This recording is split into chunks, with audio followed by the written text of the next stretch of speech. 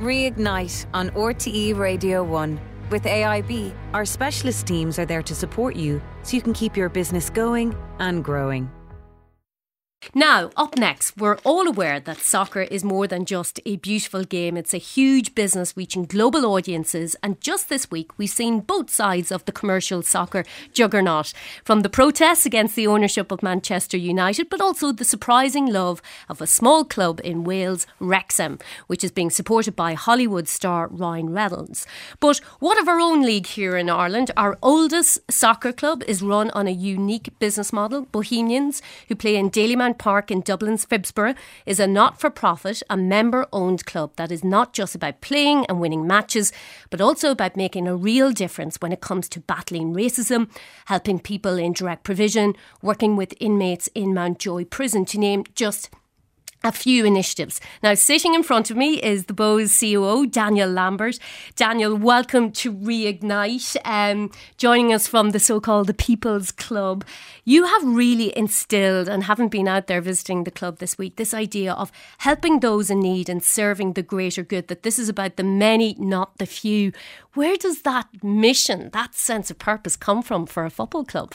It comes really from the people who founded the club in 1890. Like you mentioned, the club is a cooperative essentially, and there's very few, total member-owned clubs who play in top divisions in the world. We're one of the oldest members-owned clubs in the world, and I suppose the whole structure is built upon active citizenship. So in society today, people expect to pay a fee and receive something. So we live in a transactional society. I suppose to be a member of a club, you pay a fee to be a member, and then you also give more time, more expertise, more effort to try and progress the entity as a whole. And I suppose for something like that to progress, to have existed for as long as it has, for 132 years, and to be in a healthier place than it has been in a long time, I suppose that when we look outwardly and look at the difficulties and challenges that people face, whether that's, somebody in Phibsborough, somebody, in Dublin or even in Ireland and DP centres we work with nationally, it's if we can kind of represent and kind of champion challenges that people face, we find that then in return we grow our number of members. We've, for the first time in our history, have a waiting list to be a member of the club. And I suppose it was a two-way system where the more we put out there, the more we get back. And that's essential to our survival, whereas other clubs often depend on, an individual owner, which is becoming extremely common even in our own league, or some kind of investment fund. And they don't depend on the actions of a lot of people. It's the actions of a few that will preserve them. And you mentioned there having a waiting list, which is phenomenal. It's so different to the headlines people will remember back in, 2015 and the years preceding that, where the club had racked up, these debts, I think, of 6.5 million. You were tracing this dream of European football, I think it's fair to say, and seeing was there a route to full-time professionalism. That house of cards came down, attendances declining, steep debts, as I mentioned, and really Dalymount Park was in jeopardy. It was on life support, I think it's fair to say. What led to the turnaround? What do you put that down to, sitting here in 2022 with a waiting list for membership? Well, there was a couple of things. First and foremost, the members themselves, and for us to be in existence so long, the club has faced many challenges over a period, since 1890. And when there's been a real challenge, the members themselves come together and, people give finance, give their time and give other things. But I suppose when we kind of came out of that really bleak period, we faced the reality that we weren't going to be successful on the pitch for a number of years.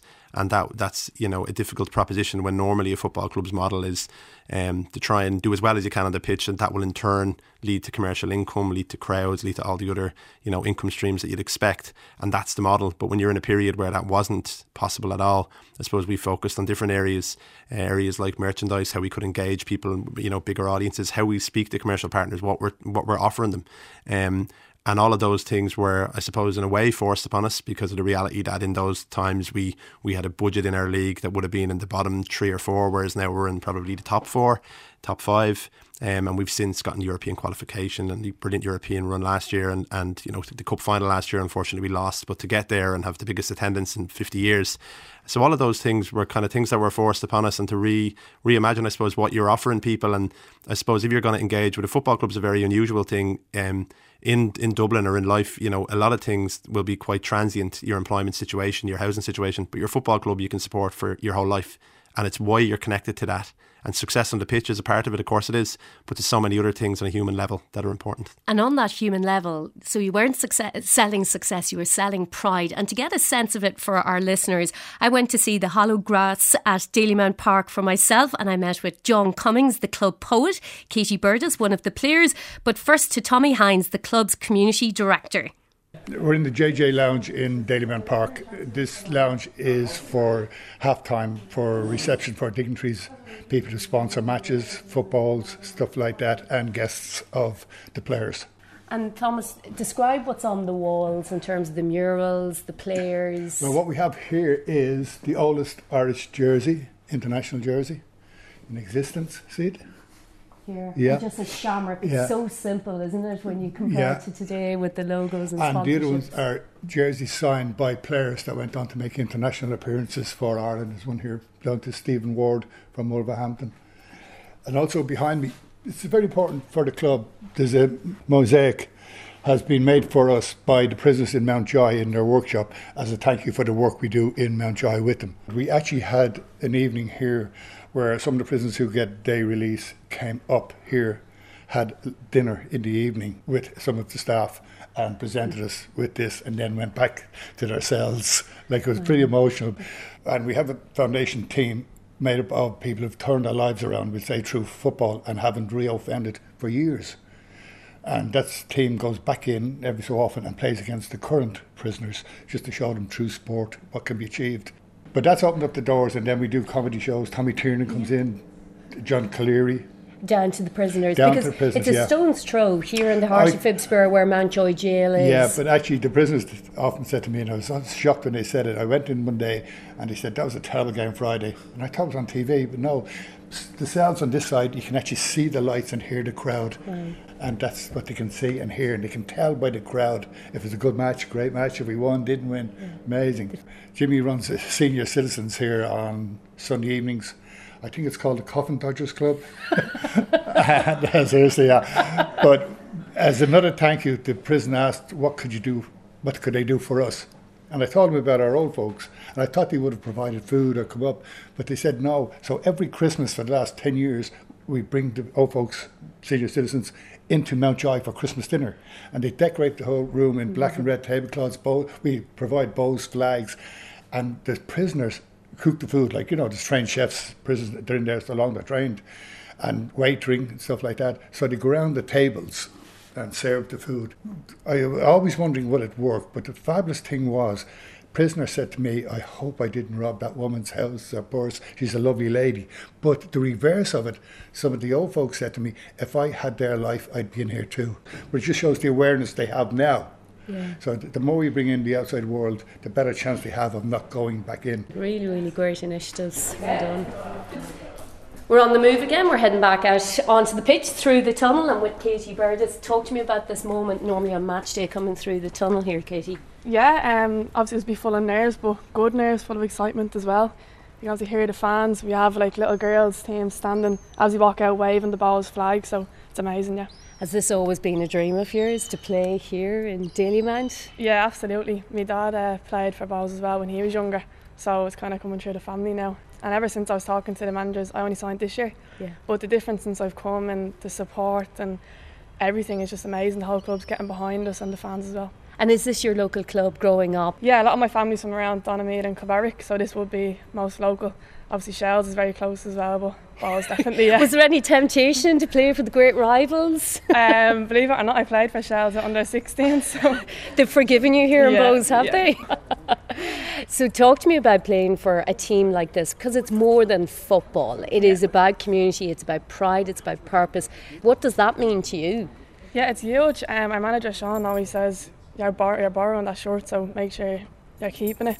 We have to go and put everything on the pitch, and the fans have got behind us massively this year, especially, and we won the quarter-finals there 2 weeks ago, and the crowd I think was over 700 people, and it's massive. It does drive us on, and hopefully it continues now. Well done, Katie.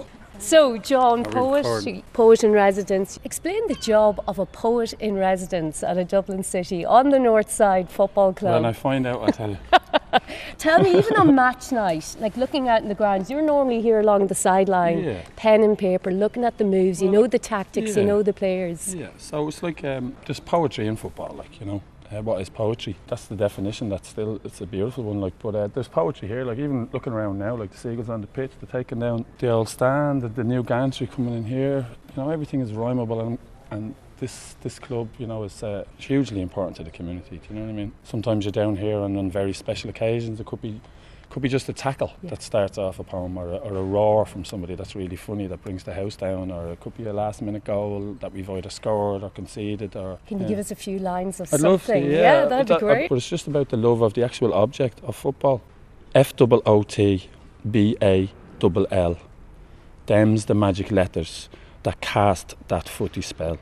You see, I've been led by them, that is, I've followed them, I've dived and headered them, fact is, I've volleyed them, flicked them, dinked them, clipped them and chipped them, smacked them, whacked them, lost them, burst them and ripped them, outside, inside, back heel, drag back, instep, stood, stop, surreal flashback, sent to the shops for the bread and milk, 1-2s with front gates and back walls, sweet spot of so silk, and I'm taking on the chewing gum that pockmarks the path. Oh, it's long since I brought the wrong mince and wrought the iron of a loving mother's wrath. John, sorry ma, wait till I tell you that. Back to the match of the day. Jumpers, twig, goal posts, so fiercely competitive, basking in yesterday's old boasts. Then on down to the skinny mini leagues to be cheered on by the old folks, becoming part of a team, the dressing room, big boy, bold jokes. FOOTBALL. Them's the magic letters that cast that footy spell.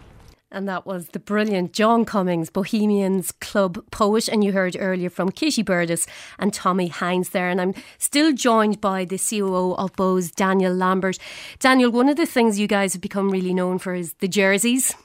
Whether it's all refugees welcome. Last night, as I said, the Dublin bus themed one, which is basically anyone who's familiar with the seat covers on a Dublin bus. That is what the jerseys looked like last night. You've had really creative ideas around how to get jerseys out nationally and internationally, and ultimately do good work with the proceeds. Yeah, totally. So I suppose before we did initiatives like these, in a way, sure, it might sell in the low hundreds, but it would sell in the low hundreds. And if you had a sale outside of Ireland, it was to somebody who supports Bohs who moved to the UK or America. We'd have higher shirt sales now outside of Ireland than in it, which is fairly remarkable. And most of the people that buy them will never go to Dalymount. And, you know, they're buying into, I suppose, the jerseys for different reasons on a values basis. So I think the Marley shirt's gone to about 70 countries. Similar with the Refugees Welcome shirt, or the shirt we did last year with Fontaine's DC and Focus Ireland.